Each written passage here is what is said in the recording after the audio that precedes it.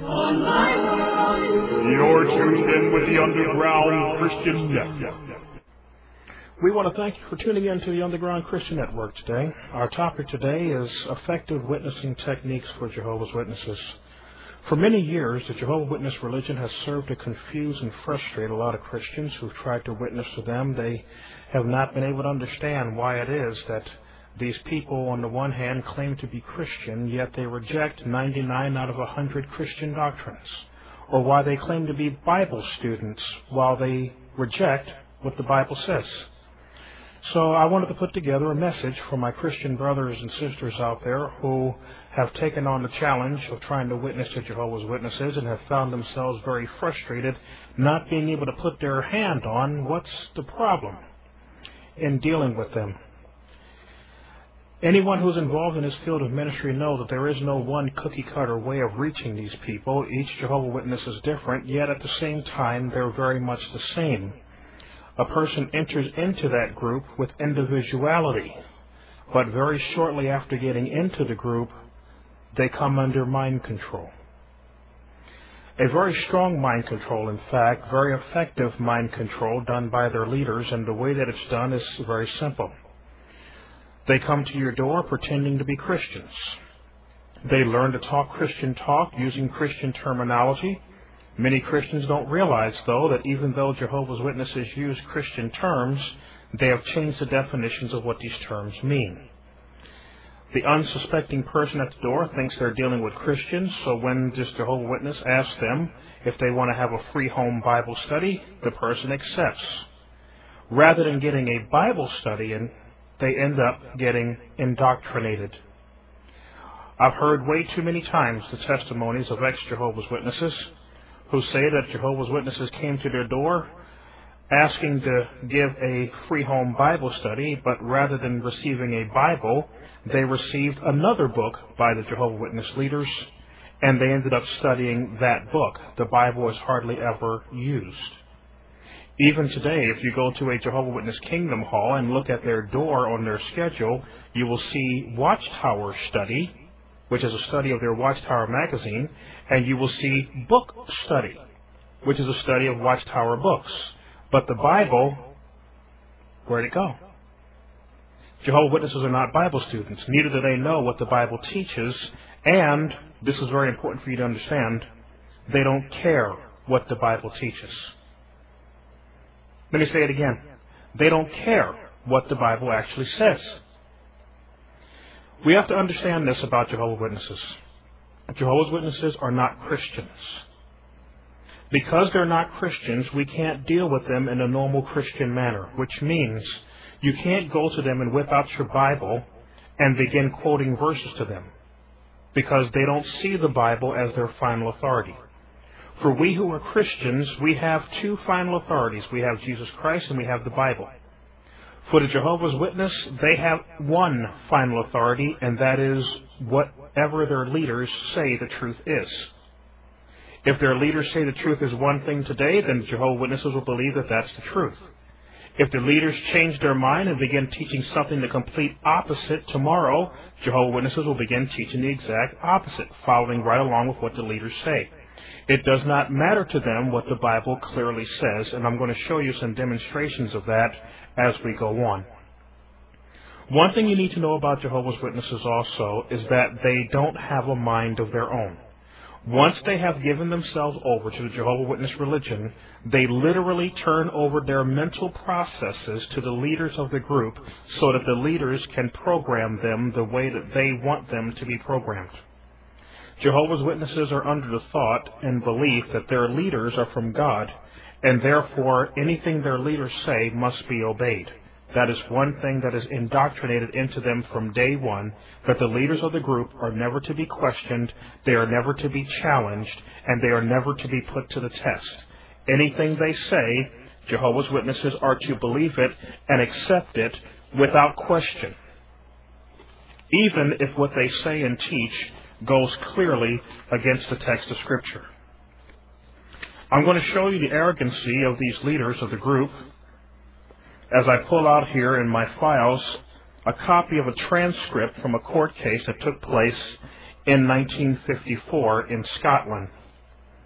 In this court case, the leaders of the Jehovah's Witnesses were put on trial, and the leaders of the Jehovah's Witnesses had to come and take the stand. This is what the front of the transcript had to say here. This court case, Douglas Walsh versus the Right Honorable James Latham Clyde, MPC, etc., was held in the country of Scotland in the year 1954. During the trial, officials of the Watchtower Bible and Tract Society attempted to establish that Jehovah's Witnesses was a religion with ministers who should be exempt from military subscription in Scotland. The trial produced testimony of a most controversial and enlightening nature, which gives the reader a look at the inside of the Watchtower Society's policy-making process. Douglas Walsh, a J.W. Congregational Overseer, and the Society's highest officials, including the Vice President, later President, Fred W. Franz, gave revealing testimony proving that Jehovah's Witnesses live under a religious dictatorship which denies independent thinking to its adherents and forces Jehovah's Witnesses to accept and preach false prophecy to their neighbors. That's what it says on the front of this copy of transcripts that I have. Now, some would say that's pretty strong talk. What do you mean Jehovah's Witnesses don't have the freedom to think for themselves? Well, let's start off first of all with what the leaders themselves had to say in the transcript.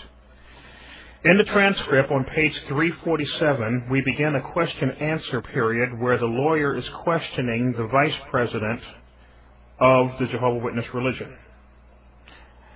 His name at that time was Hayden Covington, and this is what Hayden Covington had to say. This is a high-ranking Jehovah's Witness at that time, Hayden Covington.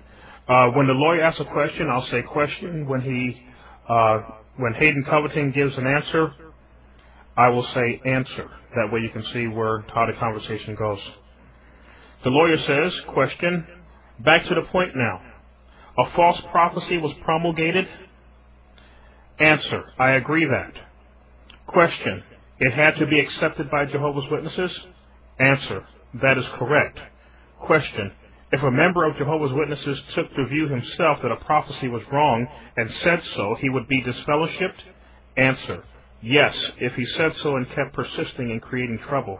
Because if the whole organization believes one thing, even though it be erroneous, and someone else starts on his own trying to put his ideals across, then there is disunity and trouble.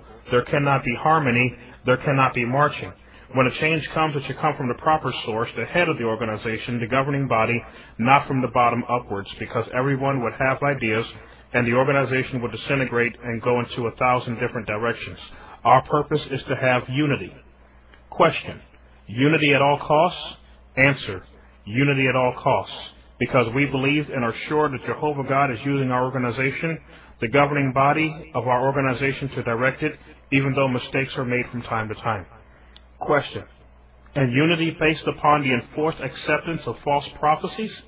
Answer, that is conceded to be true. Question, and the person who expressed his view, as you say, that it was wrong and was disfellowship would be in breach of covenant if he was baptized? Answer, that is correct. Question, and as you said yesterday expressly, he would be worthy of death? Answer, I think. Question, would you say yes or no? Answer, I will say yes unhesitatingly. Question, do you call that religion? Answer, it certainly is. Question, do you call it Christianity? Answer, I certainly do. That is the view of the leaders of the Jehovah's Witnesses. They believe that God is using them, whether they're right or wrong. They believe if they get it wrong, it's no big deal. If they prophesy falsely, it's no big deal. If they lie, it's no big deal. If they cheat and steal, it's no big deal in their eyes. They've even redefined what a lie is. I have here their books and magazines, quite a few of them, that I've purchased over the years because Jehovah's Witnesses are forbidden to read any other literature, spiritually speaking, but stuff that's written by their leaders. So I went and got a bunch of their books so that when they come to my door, I can show them what their leaders have had to say over the years, and oftentimes it's a real eye-opener for them because they never knew. And it's also been one of the techniques I've used to get a couple of Jehovah's Witnesses to leave the organization. One of the books I have here, this one is called Aid to Bible Understanding. It's a pretty thick book here. It's written like an encyclopedia. They have words and they have the definitions that they want their people to use for these words. A very interesting definition they gave for the word lie. Page 1060, this is what they say the definition of a lie is. Lie, the opposite of truth. Lying generally involves saying something false to a person who is entitled to know the truth, and doing so with the intent to deceive or injure him or another person. A couple paragraphs down it says, especially serious has been religious lies, as they have endangered the future lives of future persons deceived by them. And then further down it says, Jehovah God cannot lie, and he hates a false tongue. The thing I want to bring you up to is the first definition they give here. Lying generally involves saying something false to a person who is entitled to know the truth. To show you that that particular doctrine is still held to this day, first of all, this book here, Aid to Bible Understanding, was put together in 1971, it's 1971 edition. They quickly got rid of this book and wrote another one because they had a false prophecy in their book, Aid to Bible Understanding. It's very embarrassing to them. So they wrote a new book, and in this new book, which was called Insight on the Scriptures, again, it's written the same way as the Aid to Bible Understanding book.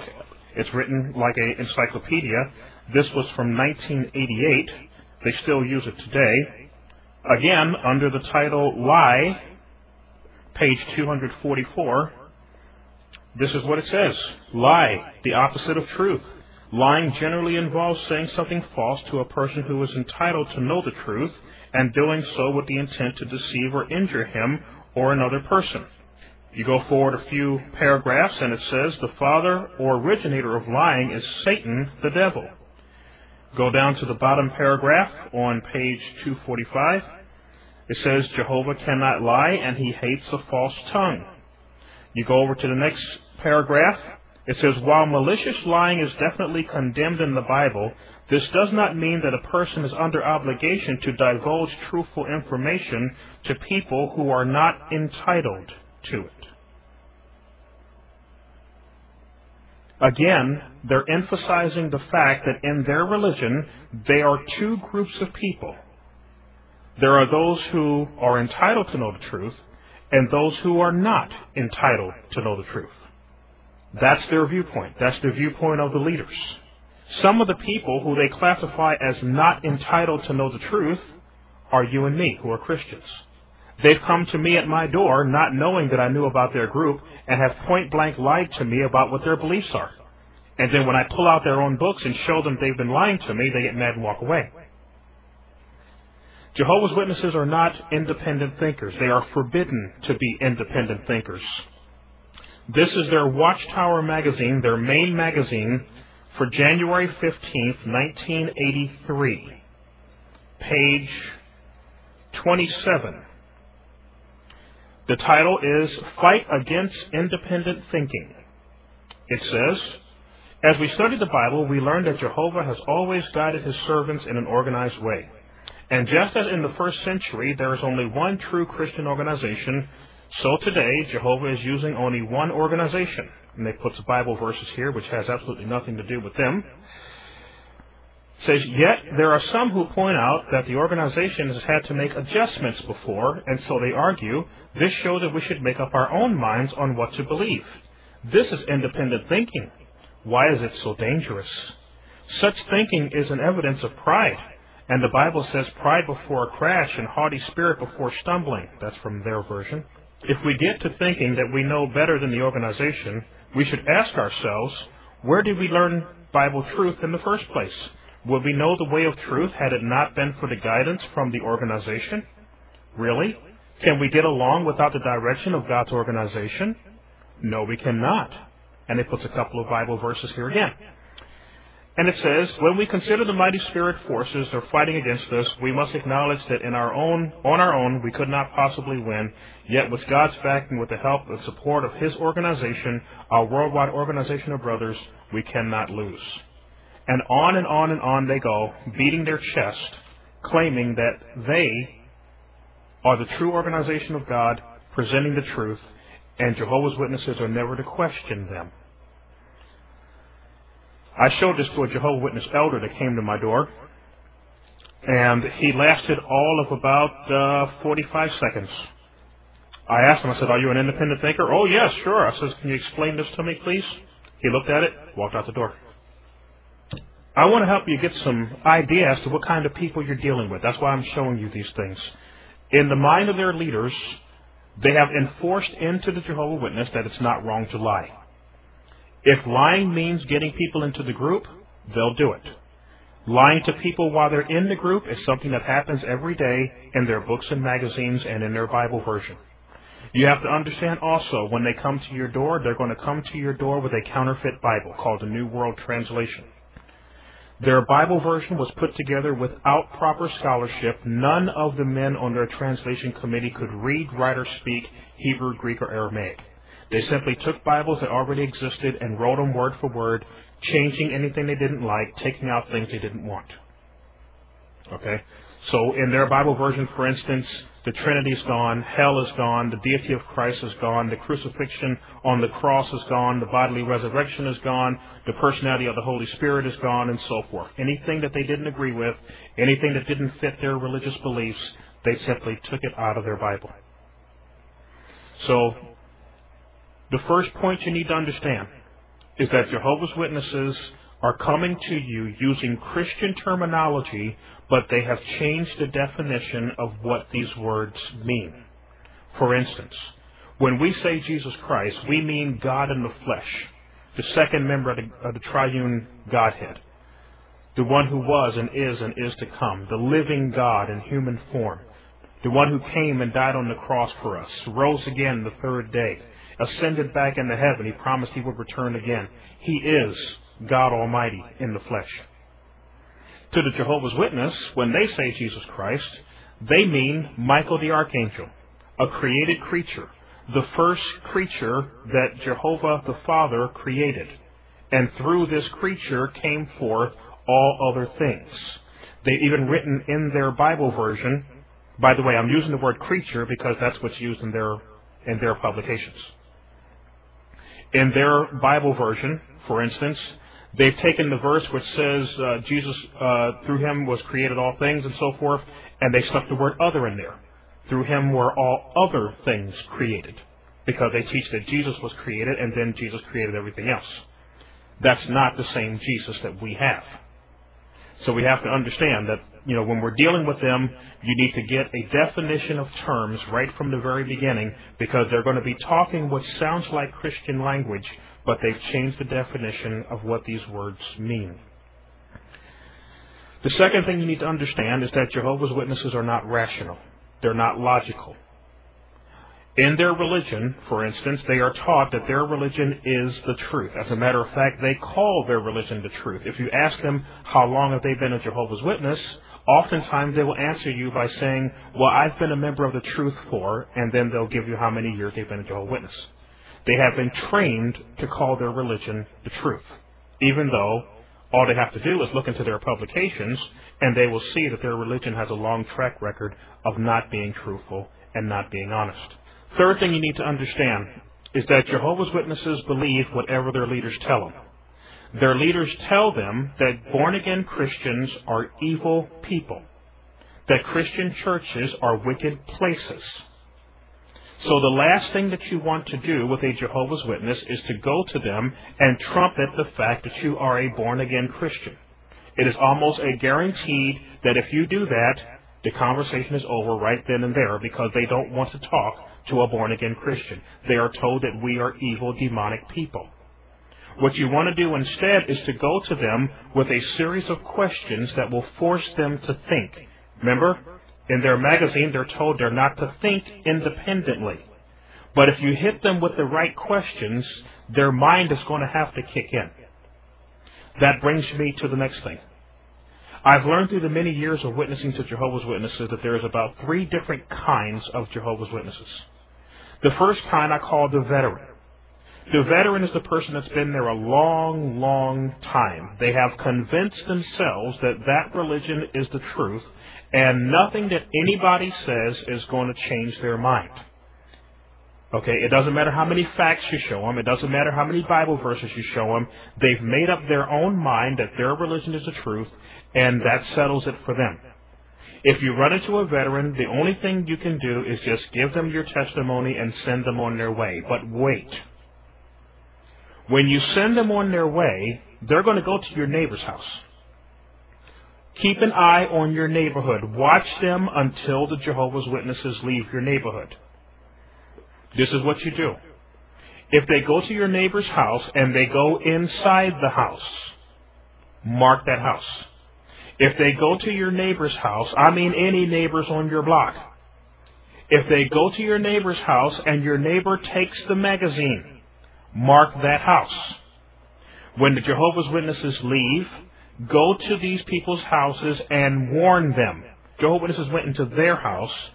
Jehovah's Witnesses will come back to that house. If the person took the magazine, Jehovah's Witnesses have been trained that if somebody takes their magazine, they're interested in their religion. So you need to go and warn those people that Jehovah's Witnesses are going to come back and this is a dangerous cult that you don't want to get involved in. Now, the second kind of Jehovah's Witness is what I call the questioning veteran. The questioning veteran is somebody that's been there for a while, and there have been some things that have happened inside the group that has them questioning whether or not the leaders of that group are really who they claim to be. Now, if you have the right answers at the right time or the right questions at the right time, you may be able to shake the tree until the nuts come down, which basically means you'll be able to answer those questions that have been bothering them, which will let them see that they've been deceived by the leaders of this group. One question that I would give Jehovah's Witnesses is I would say, I know you believe this religion is the truth and all, but what is one thing that if you found out that the leaders of your organization had done it, you would know they were not really who they claim to be? Just place the question out there. If they give you an answer, then I'm going to give you some places that you can go to get the answer. So that when they come back, you can say, oh, remember you mentioned that if, you found out this, that, or the other, that you would know they were not who they claim to be? Well, here, take a look at this. That's a technique that'll work too. For some, not for the veteran, but more than likely for the questioning veteran and the newbie, that would work. So that's one technique you can use. The third kind of Jehovah's Witness is what I call the rookie or the newbies. But don't be deceived by the term rookie or newbie or new convert. If they're going door to door already, it means they've already gone through at least 6 months of indoctrination. They do not allow their people just to go out door to door unless they have been thoroughly indoctrinated. And even then, they send them out by 2s or by 4s, and what you'll usually end up with is you'll have the veteran standing next to a newbie. So that if the newbie gets tripped up, the veteran will interfere at every chance he or she gets. And I've had that happen several times. What you'll want to do is try to find out who the newbie is and focus your questions on them, because odds are they haven't been indoctrinated to the point where their mind has been completely saturated with the full power of the brainwash. So those are the 3 categories of Jehovah's Witnesses that you're liable to run into: the veteran, the questioning veteran, and the newbie. And you need to be well schooled in the King James Version Bible, which is the only accurately translated Bible in the English language. It's complete, and the Jehovah's Witnesses cannot deal with the King James Version Bible. And be ready with some answers for them. The third thing you need to understand: since the leaders feel that it's okay to lie because in their mind the ends justify the means, if lying to somebody means they'll become a member of the group, then they're more than willing to lie to people to get them into the group. One thing that they've lied about is their Bible. You can ask them who wrote their Bible and they won't tell you. You can write to them and ask them who wrote their Bible and they won't tell you. They claim in the back of their purple interlinear version, which I have right here on page 1158, they have translated John chapter 1 verse 1, "In the beginning was the Word, and the Word was with God, and the Word was a God. In the beginning was the Word was with God, and the Word was a God.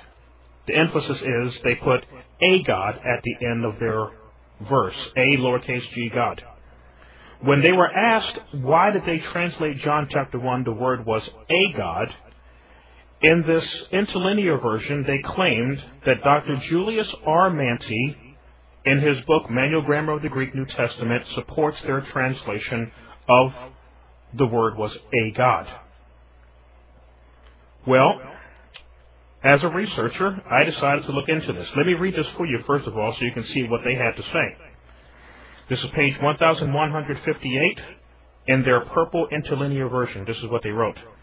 Careful translators recognize that the articular construction of the noun points to an identity, a personality, whereas the anterist construction points to a quality about someone. That is what a Manual Grammar of the Greek New Testament by Dana and Manti remarks on page 140, paragraph 7, accordingly on page 148, paragraph 3. What they're trying to say is that Dr. Julius R. Manti and Dr. Dana's book, Manual Grammar of the Greek New Testament, supports their translating John chapter 1, verse 1, the Word was a God. So I went and got the book, Manual Grammar of the Greek New Testament. What I found is that on the pages that they mention, it says absolutely nothing whatsoever about the Word was a God. Remember, in their book, they said lying generally means not telling the truth to one who is entitled to know the truth. They know Jehovah's Witnesses will believe whatever they say. They also know Jehovah's Witnesses is not going to go and look up the book, Manual Grammar of the Greek, to find out what it actually says. So if they can sit back and say, well, you know, this book written by these eminent scholars supports our view that this verse is translated properly and all those Christian Bibles gets it wrong, they know Jehovah's Witnesses are going to believe that. What I want to do is I want to present to you Dr. Julius R. Manti in his own words. Does he really support the Jehovah's Witness Bible translation? Well, let's hear from Dr. Manti himself. Well, how did I get into this Jehovah's Witness business? When I found out that they'd quoted from the Dana Manti grammar, from a paragraph that I myself have written, on John 1:1, I wrote an article for the Watchman Examiner published in New York City and circulated all through the American Baptist Convention and other places. That article became the most read article of anything that I had written, and perhaps have written even up to this time. I kept hearing from people in different places in the United States wanting a copy of that. And so I'd send that out to them.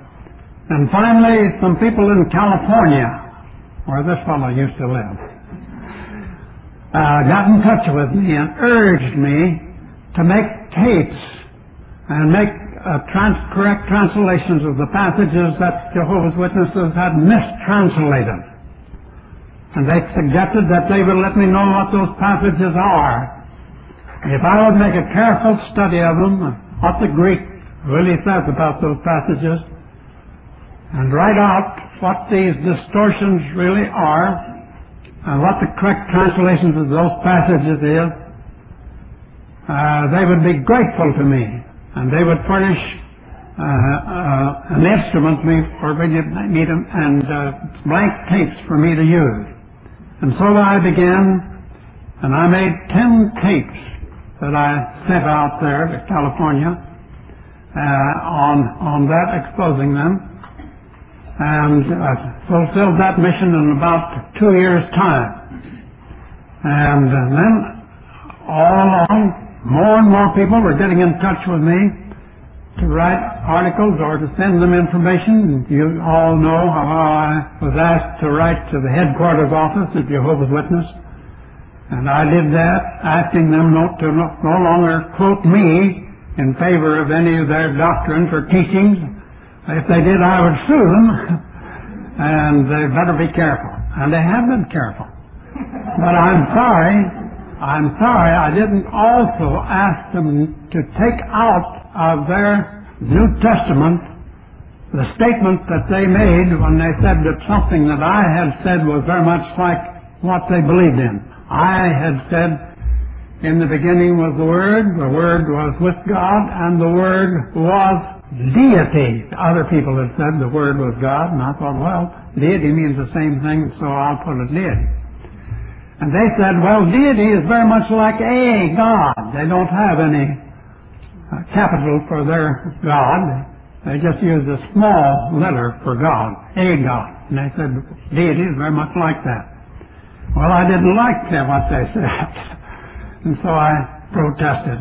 And you know the results. And then many other articles I've written against them and so on. But here we are, and I'm going to talk to you now about some of these things that they have said in their Bibles and so on. And then maybe you can ask some questions if you desire for any further information. I read somewhere, I've forgotten whether it was in one of the Bibles of the Jehovah's Witnesses or it was in the Watchtower Society's statement that,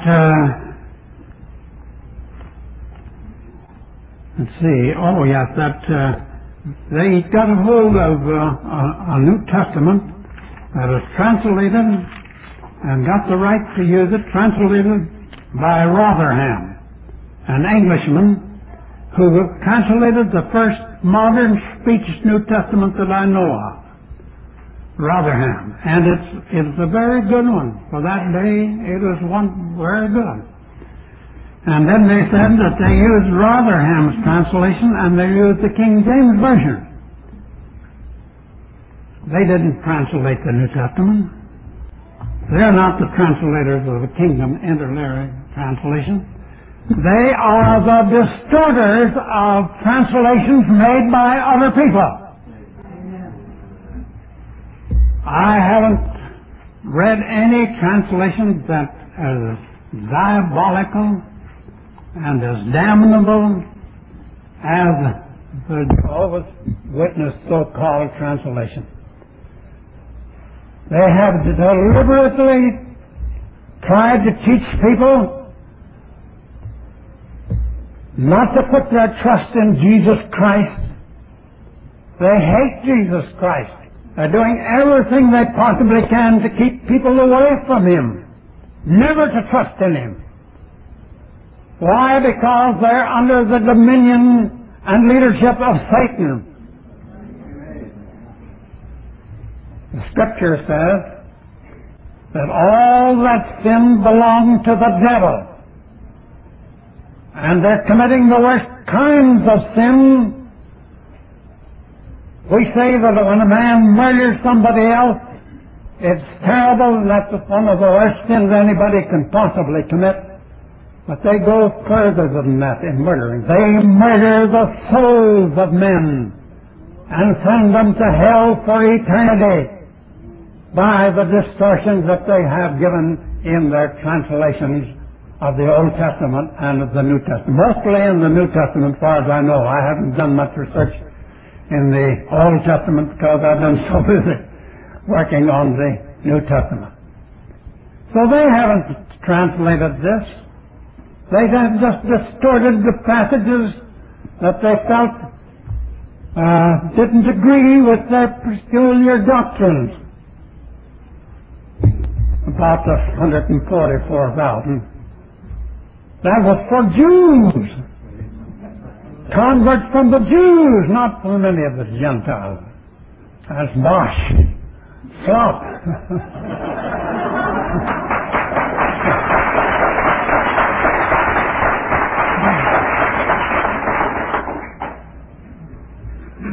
What they're after mostly is to destroy any possible faith in Jesus Christ. And there you have it, ladies and gentlemen. Dr. Julius R. Manti. I'm sure when you hear him for yourself, you can see very clearly that he does not in any way, shape, manner, or form support the Jehovah's Witness Bible translation, but clearly in the back of their purple interlinear version, page 1158, they claim that he does. The reason why I'm letting you hear this, again, is to let you see that when they come to your door, honesty is not their policy. So if you want to understand why they're so hard to reach, 1, they're speaking a different language. 2, they're under mind control. 3, they're not rational. They're willing to lie to you. If lying to you means you can join the group, they're willing to do it. And their leaders have led the way. Another thing you need to understand also that makes Jehovah's Witnesses hard to reach is that the Jehovah's Witness religion is a secret society. Just like the Freemasons and the Mormons and other religious groups that has a lot of power, they have their secrets. In their religion, they have their own president, their own vice president, their own governing body, their own Supreme Court, their own judge and court system in the whole 9 yards. And Jehovah's Witnesses are made very aware that anyone who doesn't carry the party line, anyone who goes astray and begins thinking for themselves, will be kicked out of the group. And I want you to understand, this is how that process works, because they take this very seriously. They call it disfellowshipping. Let me explain to you how it works. When a Jehovah's Witness is recruited into the group, one of the first things the leaders make them do is to cut off communication with anyone in their life who's not a Jehovah's Witness. By doing that, it creates an amazing void within the heart of that person because they've had to cut off their closest friends and relatives.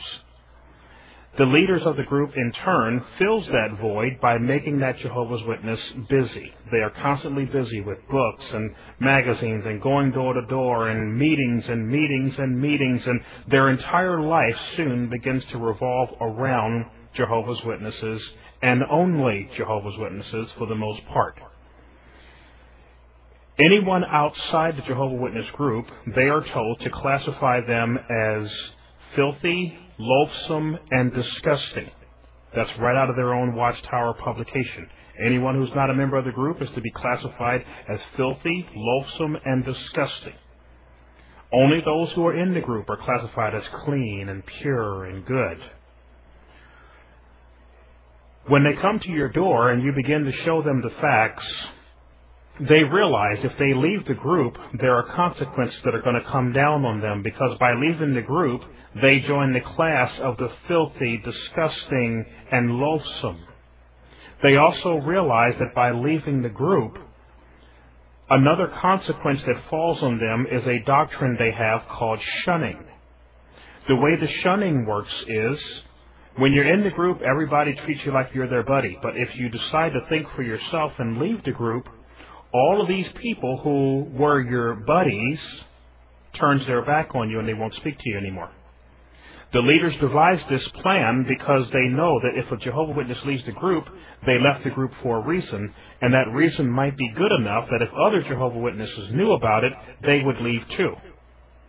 So the Jehovah's Witnesses know if somebody leaves the group, you're not to speak to them, you can't write to them, you can't call them, you can't communicate with them in any way, shape, manner, or form. And if you're found on the street saluting them or waving at them or saying hello to them, you'll be kicked out too. And this fellowshipping practice, it doesn't matter in their religion. It can be a husband against a wife against her husband, a parent against their children, mothers against dads, sisters against brothers. They don't care. If you leave the group, as far as they're concerned, you turned your life over to Satan and they want nothing more to do with you. And when you present the truth to Jehovah's Witnesses, one of the things that's going to be up against them is they feel, man, if I leave the group, I'm liable to lose my wife, I'm liable to lose my kids, or I'm liable to lose my husband and my kids and my reputation and my friends. And for some, they're just not ready to count the cost. So if you're presenting the facts to them and they're given the impression that you're not getting through, that doesn't necessarily mean that you're not getting through. They have a lot on their shoulders. And you also have to be ready that if they leave, they're going to need a friend outside the group, because they've turned their back on their family, they've turned their back on their friends and all the people that were close to them. They're going to need somebody outside the group to be friends with. And one thing I recommend Christians do, be stern with Jehovah's Witnesses, but be loving. Because if they should decide to leave the group, you may be the only friend they have left. And they may remember, hey, I went to that person's house and, even though I didn't agree with them, they were very nice to me. Maybe I'll go back and speak to them. If you're mean to them, if you slam the door in their face or something like that, they're going to remember that and they're going to pat themselves on the back and say, well, I must be in the truth, because if I was going the wrong way and they knew I was going the wrong way, then they should have at least told me, not just slammed the door in my face. Okay? So these are some of the reasons why Jehovah's Witnesses are so hard to reach. They're under the control of their leaders. They don't know the Bible. The way that they've been recruited, the way they've been brought in, what they've been taught. They're afraid of being kicked out of the group because they've been told that the outside world is wicked and evil and the whole 9 yards.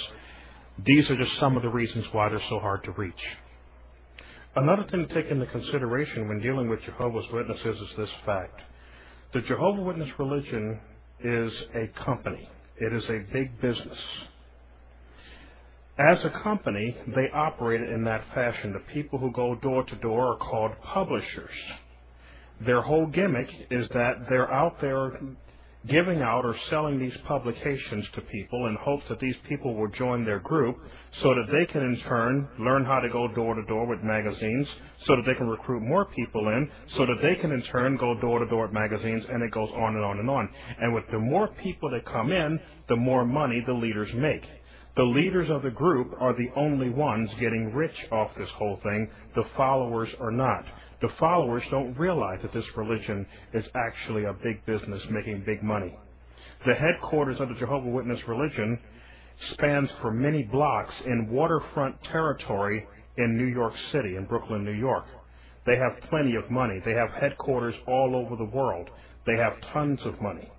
The ones who are not making the money are the people out there actually going door to door. You can also view Jehovah's Witnesses as door-to-door telemarketers. They believe they desperately have an item that you really need. They come to your house when you least expect it. They demand to be heard. For as long as they believe you're interested in their product, they're more than willing to talk to you. If they feel that you're not interested in their product, they can very quickly turn on you like a snake and get loud, argumentative, and rude. It's a lot to it that is very much like a telemarketer. And what you want to do is when they come to your door, you can protect your entire neighborhood by simply asking them a series of questions to stall them. They have a time limit as to how long they can stay into particular neighborhoods. So you can protect your entire neighborhood by keeping them at bay at your house simply going through the Bible. Jehovah's Witnesses don't know the Bible. They will claim they know the Bible, but from my own hands-on research dealing with them, I have learned that Jehovah's Witnesses, doesn't matter if they've been there 6 months, it doesn't matter if they've been there. One Jehovah's Witness elder I was speaking to told me he'd been there for something like 58 years. It appears it doesn't matter how long they've been there, the average Jehovah's Witness only knows maybe 20 verses of the Bible. And of the 20 verses that they know, they've been taken out of context in order to fit their particular religious beliefs. Those are some things you need to take into consideration. Let me give you a couple of pointers before I go to let you know some things you can do to sort of help them start thinking. Jehovah's Witnesses, some of them actually honor the Bible. Most of them don't. They only honor what their leaders say. So one of the things you can do for them is this. Never try to teach them anything. They have been trained to be the teachers, so what you do is you give them questions to answer. And by them answering the questions, they end up sort of deprogramming themselves in a way. This is what I did with a Jehovah's Witness recently. I was driving around on Saturdays because I know they're going to be around on Saturdays, and I went directly to one of the Kingdom Hall parking lots and just sat there and waited for the Jehovah's Witnesses to come in. And this one guy comes in, and I talked with him literally for about 2.5 hours. And one of the questions that I asked him, he stepped in it, and I wouldn't let him get out of it. I asked him this question. This is one of the questions you can use. I said, if you were to die right here and now, and you were to stand before God, and He was to ask you, why should He let you into His kingdom, what would your answer be? Would you make it into the kingdom? if you were to die right now? There's not one Jehovah's Witness that can honestly answer that question with a yes, because their religion teaches them that they have to work for it, they have to earn it, they have to strive for it, but they're never told where the finish line is. Jehovah's Witnesses on their deathbed, after being there 50, 60, 70 years, die not even knowing whether they've been good enough. I posed this question to that Jehovah's Witness, and he sat there and he put his head down and he just sort of smiled a little bit, and he says, I can't answer that question. I said, that's a sad position. I said, how long have you been in this group? And I think he said he'd been in there 28 years. I said, you've been there 28 years, and you don't know that if you died right now, whether you've done enough. No, I don't know, sir. This is one thing that separates true Christianity from the cults. In the cults, they have you working for the group, but they never tell you how much work is enough to get you in. The secret is you can never do enough work to get you to heaven. No human being will ever earn their way to heaven, according to the Bible in Ephesians 2, verse 8 and 9. For by grace ye are saved through faith, and that not of yourselves, for it is the gift of God, not of works, lest any man should boast. So if you think you're going to earn your way to heaven, you lose. You're not going to be able to earn your way in. God already made that clear. So when they tell me that they don't know, I simply tell them, as a Christian, I know that if I die today, I'm going to heaven. There's no doubt about it. And then I open up my King James Bible to the book of 1 John. And in the book of 1 John, chapter 5, verse 11 to 13, I read them this passage. As a matter of fact, I have them read it. That way they know I'm not trying to deceive them. I have them read it out of my King James Bible. And this is what it says in 1 John chapter 5, verse 11 to 13. Here's what it says. And this is the record, that God has given to us eternal life, and this life is in his Son. He that hath the Son hath life. He that hath not the Son of God hath not life. These things have I written unto you that believe on the name of the Son of God, that ye may know that ye have eternal life, and that ye may believe on the name of the Son of God. And then I turn to them and say, see, this is why you don't know if you're going to make it. Because the leaders of your group have you believing on the name of who they say is the Father. They have you believing on Jehovah. They say Jehovah is the Father only. But the Bible says if you want eternal life, if you want to make it to the kingdom, you have to believe on the name of his Son, which is Jesus Christ. And the leaders of your group will not allow you to do that.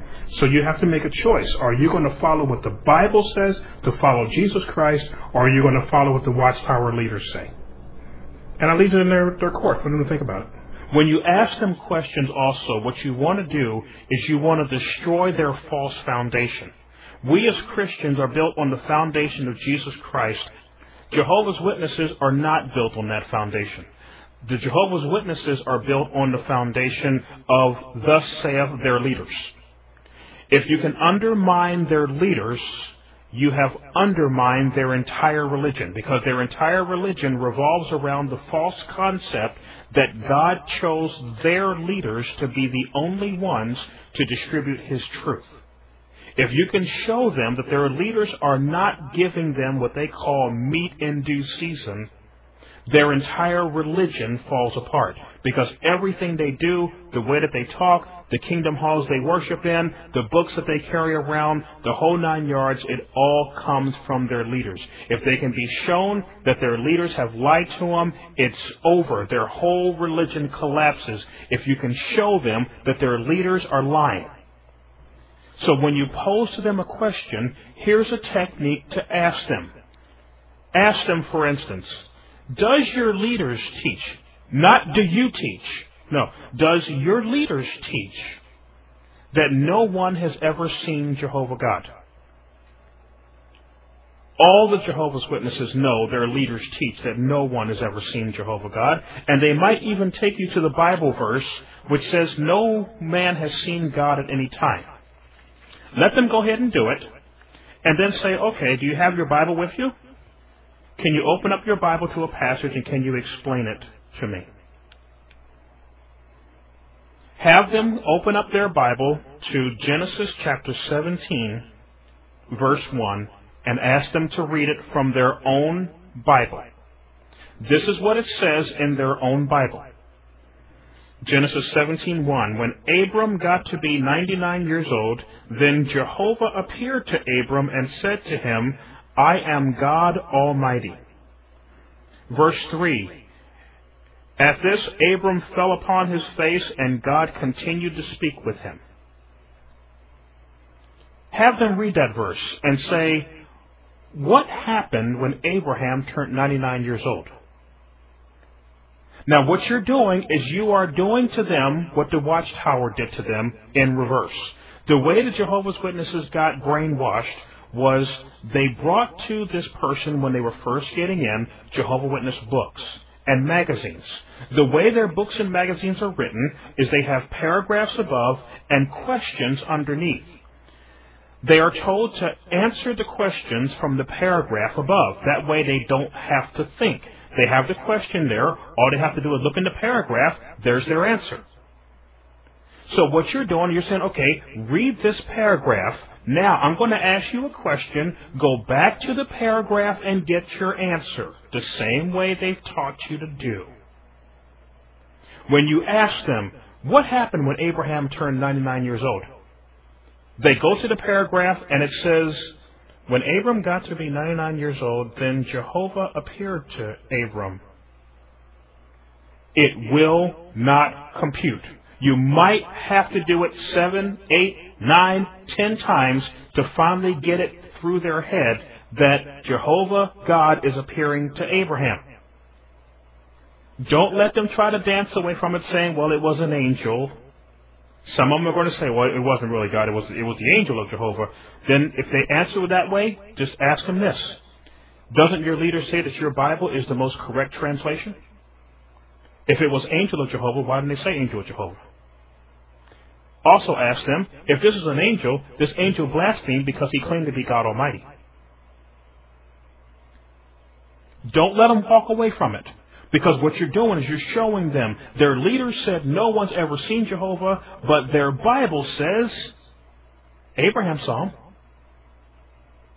Don't let them get away from it. Take them to Genesis 18:1. Afterward, Jehovah appeared to him among the big trees of Mamre while he was sitting at the entrance of the tent. Verse 3. Then he said, Jehovah, if now I have found favor in your eyes, please do not pass by your servant. Obviously, he's seeing them to be able to determine whether he's going to walk past or not. And if they want to wrestle with you about it, if they still want to say this really wasn't Jehovah God, it was actually an angel or something, then you want to take them to Exodus chapter 6, verse 3, and ask them a question to put them right on the spot. Ask them, if Jehovah God himself said, I appeared to Abraham, would you believe him? Again, you might have to ask the question 10 times to get it to compute, because in their religion they have it drilled into them that Jehovah God doesn't appear to anybody. So odds are they're going to wrestle with you over this, but just say, okay, let's go to Exodus chapter 6, verse 3. Let's see what it says. This is what it says in their Bible. Start at verse 2. And God went on to speak to Moses and to say unto him, I am Jehovah, and I used to appear to Abraham, Isaac, and Jacob as God Almighty. But as respects to my name Jehovah, I did not make myself known to them. That should settle it. In Genesis chapter 17, verse 1, Jehovah in their Bible appears to Abraham under the name God Almighty. In Exodus 6, verse 2 and 3, Jehovah God himself confirms that he appeared to Abraham by the name God Almighty. What this will do is it will show them their leaders are teaching one thing, their Bible is teaching something else. Now, even though their Bible is corrupted, their Bible was written by their leaders. So you're going to have their leaders teaching two opposite things at the same time, and it's not going to compute. I want you to understand also, they're going to be at your door are there at your house. They're going to be there with their leaders. They're going to be there with their friends. They are not going to want to show signs of weakness at the door because they know there will be consequences to come down on them if they do. Also remember, once you do this, you become a threat to them. They do not like dealing with people who know the King James Version Bible. They don't like dealing with people that can rightly divide the Scripture. They only want people who are naive, who don't know the Scripture, that can be easily molded into their religion. So you're only going to get one shot. Odds are when they leave your house after you do this, they will never, ever come back again. But what you're doing is you're planting the seed so that they can see, hold it a second, this isn't squaring. This doesn't make sense that our leaders are teaching one thing, our Bible's teaching something else. That's a technique you can use. Another technique you can use is this, once again, pitting their leaders versus their Bible. You can take them to Deuteronomy chapter 18, verse 20 to 22. I want to read it out of my trusty King James Version. But the prophet which shall presume to speak a word in my name, which I have not commanded him to speak, or shall speak in the name of other gods, even that prophet shall die. And if you say in thine heart, how shall we know the word which the Lord hath not spoken? When a prophet speaketh in the name of the Lord, if the thing follow not, nor come to pass, that is the thing which the Lord hath not spoken, but the prophet hath spoken it presumptuously, thou shalt not be afraid of him. You can ask them, according to the Bible, what's the definition of a false prophet? A false prophet is one who claims to speak in the name of the Lord. Since you're speaking to them and the only word they know is Jehovah, you can say, well, a false prophet is someone who claims to speak in the name of Jehovah, but what they prophesy doesn't come to pass. Then you can say this, does your leaders claim to speak in the name of Jehovah? Now, they tend to know where this road is leading. Some of them are going to try to dance around it, but stick with it. Ask them, does your leaders claim to speak in the name of Jehovah? Once they give you the positive answer, if they say no, you know they're lying, and, if they say no, then ask them, why are you there then? If they're not speaking in the name of God, why are you there? Why are you going door to door saying this religion is the truth? See, don't let them dance out of it, folks. Be nice about it, but be on the point. Once they say, yeah, our leaders represent Jehovah, then you want to ask them, okay, well, have they ever claimed to be prophets? Most Jehovah's Witnesses know that their leaders have claimed to be prophets. If they need some help, ask them, do they have a pen? When they pull out their pen, just ask them to write down April 1st, 1972, Watchtower Magazine. April 1st, 1972, Watchtower Magazine.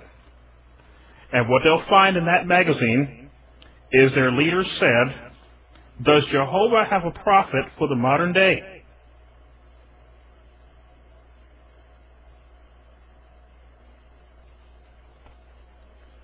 It says here, April 1st, 1972, page 197. The bottom section, it's going to be on the left-hand side, bottom paragraph. It says, so does Jehovah have a prophet to help them, to warn them of dangers, and to declare things to come? And then in bold letters, they have the words identifying the prophet. And it says, these questions can be answered in the affirmative. Who is this prophet? And when you read down onto the right-hand side, they give you who they say the prophet is that Jehovah is using today. It says, this prophet, and the word prophet is in quotes, this prophet was not one man, but a body of men and women. It was a small group of footstep followers of Jesus Christ, known at that time as International Bible Students. Today they are known as Jehovah's Christian Witnesses. They are still proclaiming a warning and have been joined and assisted in their commission work by hundreds and thousands of persons who have listened to their message with belief. Of course, it is easy to say that this group acts as a prophet of God. It is another thing to prove it. The only way that this can be done is to review the record. What does it show? Thanks for the challenge, Watchtower, to review your record to find out whether you're a true prophet or a false prophet. When they look this magazine up, that's what they're going to run into. Their leaders claim to be prophets. April 1st, 1972, Watchtower magazine, page 197. So, since their leaders claim to speak in the name of Jehovah, and they claim to be prophets, then you can ask them, do you know of any time in the history of your religion that they made a false prophecy? The veteran is liable to have a conniption right there, because if the veteran's been there any length of time, they know about the false prophecy that the world was going to end in 1975. If they say no, they don't know of any time, while they still got their pen in their hand, say, write down this book title and look it up at your Kingdom Hall. The name of the book is Life Everlasting in Freedoms of the Sons of God. Tell them on page 29 they will find what they're looking for. This is what it says on page 29 of their book, Life Everlasting in Freedoms of the Sons of God. According to this trustworthy Bible chronology, 6,000 years from man's creation will end in 1975, and the seventh period of 1,000 years of human history will begin in the fall of 1975. So 6,000 years of man's existence on earth will soon be up. Yes, within this generation. And if they still are questioning if that really means the world is going to come to an end, you turn over a couple of pages. As a matter of fact, you turn over one page, and the leaders of their group have put a chart inside this book. It says, in the year 4026 BCE, see, they reject Jesus Christ, so they don't say BC, they say BCE, before the Common Era. They say in the year 4026, Adam was created, and they have this whole list of time here that they put together, which is supposed to be the human history according to their timeline. And then it has here, at the very end, 1975, 6,000 years, end of the sixth 1,000-year day of man's existence in early autumn.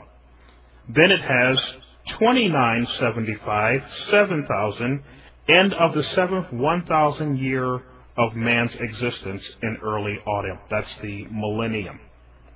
So this book, Life Everlasting in the Freedoms of the Sons of God, clearly they're saying the world was to come to an end in 1975 and that the millennium was to start in the autumn of 1975. Again, I brought this up to that Jehovah's Witness who had trouble answering my question earlier about whether or not he would make it to the kingdom after all of those years of being a Jehovah's Witness. And I asked him, do you know of any time that your leaders claim to be prophets? And he says, well, I do remember something about, 1975. And I said, gotcha. And I just did this. I said, sir, by your own words, you've condemned yourself. You've admitted your leaders claim to represent the God of heaven. You've admitted they claim to be prophets. And now you've admitted they've made false prophecies. And according to the Bible you claim to believe, the God of this Bible says, this religion you're in is a false prophet and you need to get out of there.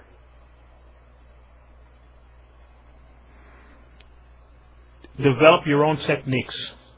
But what you're going to need to do, basic and simple, you want to be able to understand the Bible is not their final authority.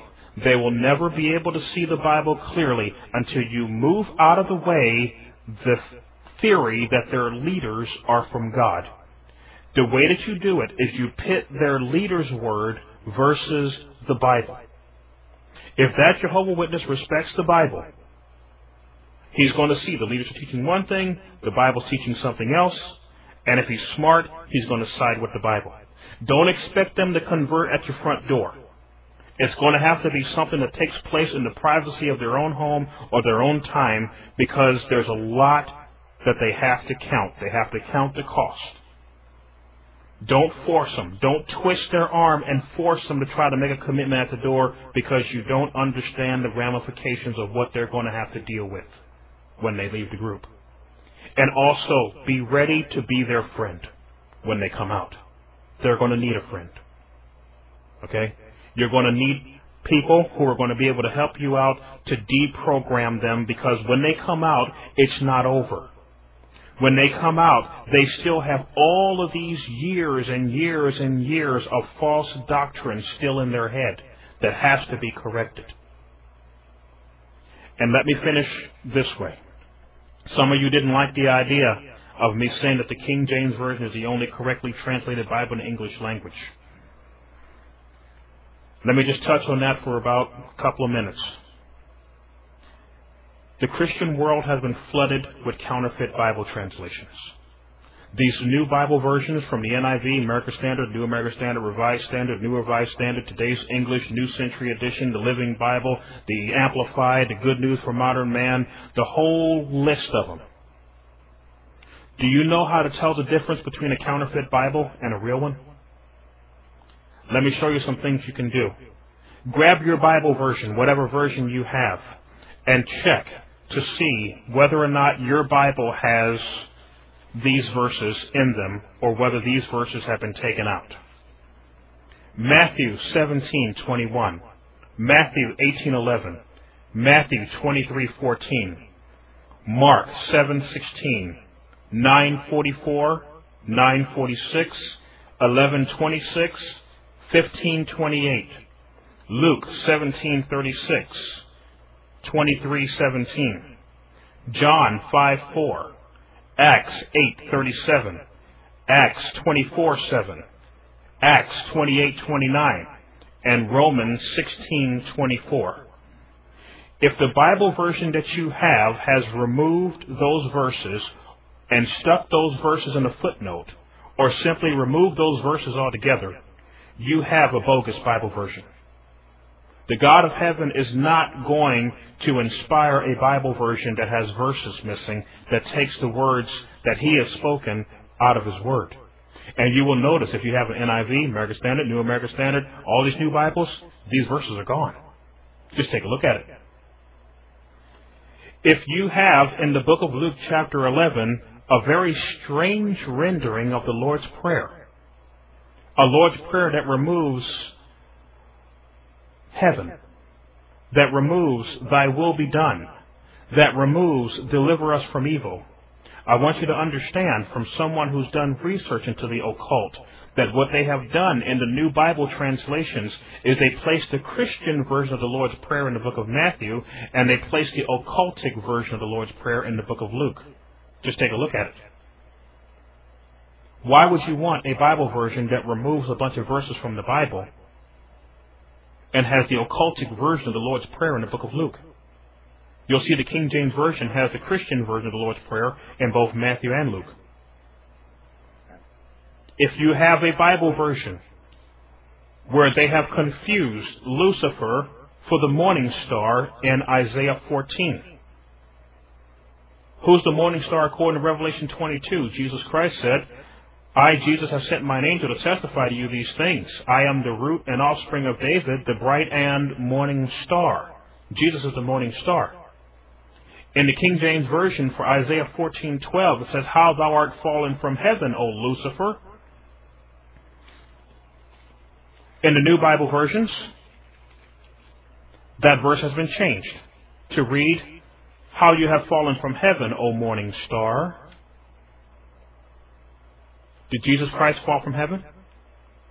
Now, there are going to be some who try to say, well, this verse is actually talking about Lucifer and they call him morning star, light bearer, blah, blah, blah. But say, hold on a second. Look down a couple of verses where the King James Version says, you shall be cast down to hell.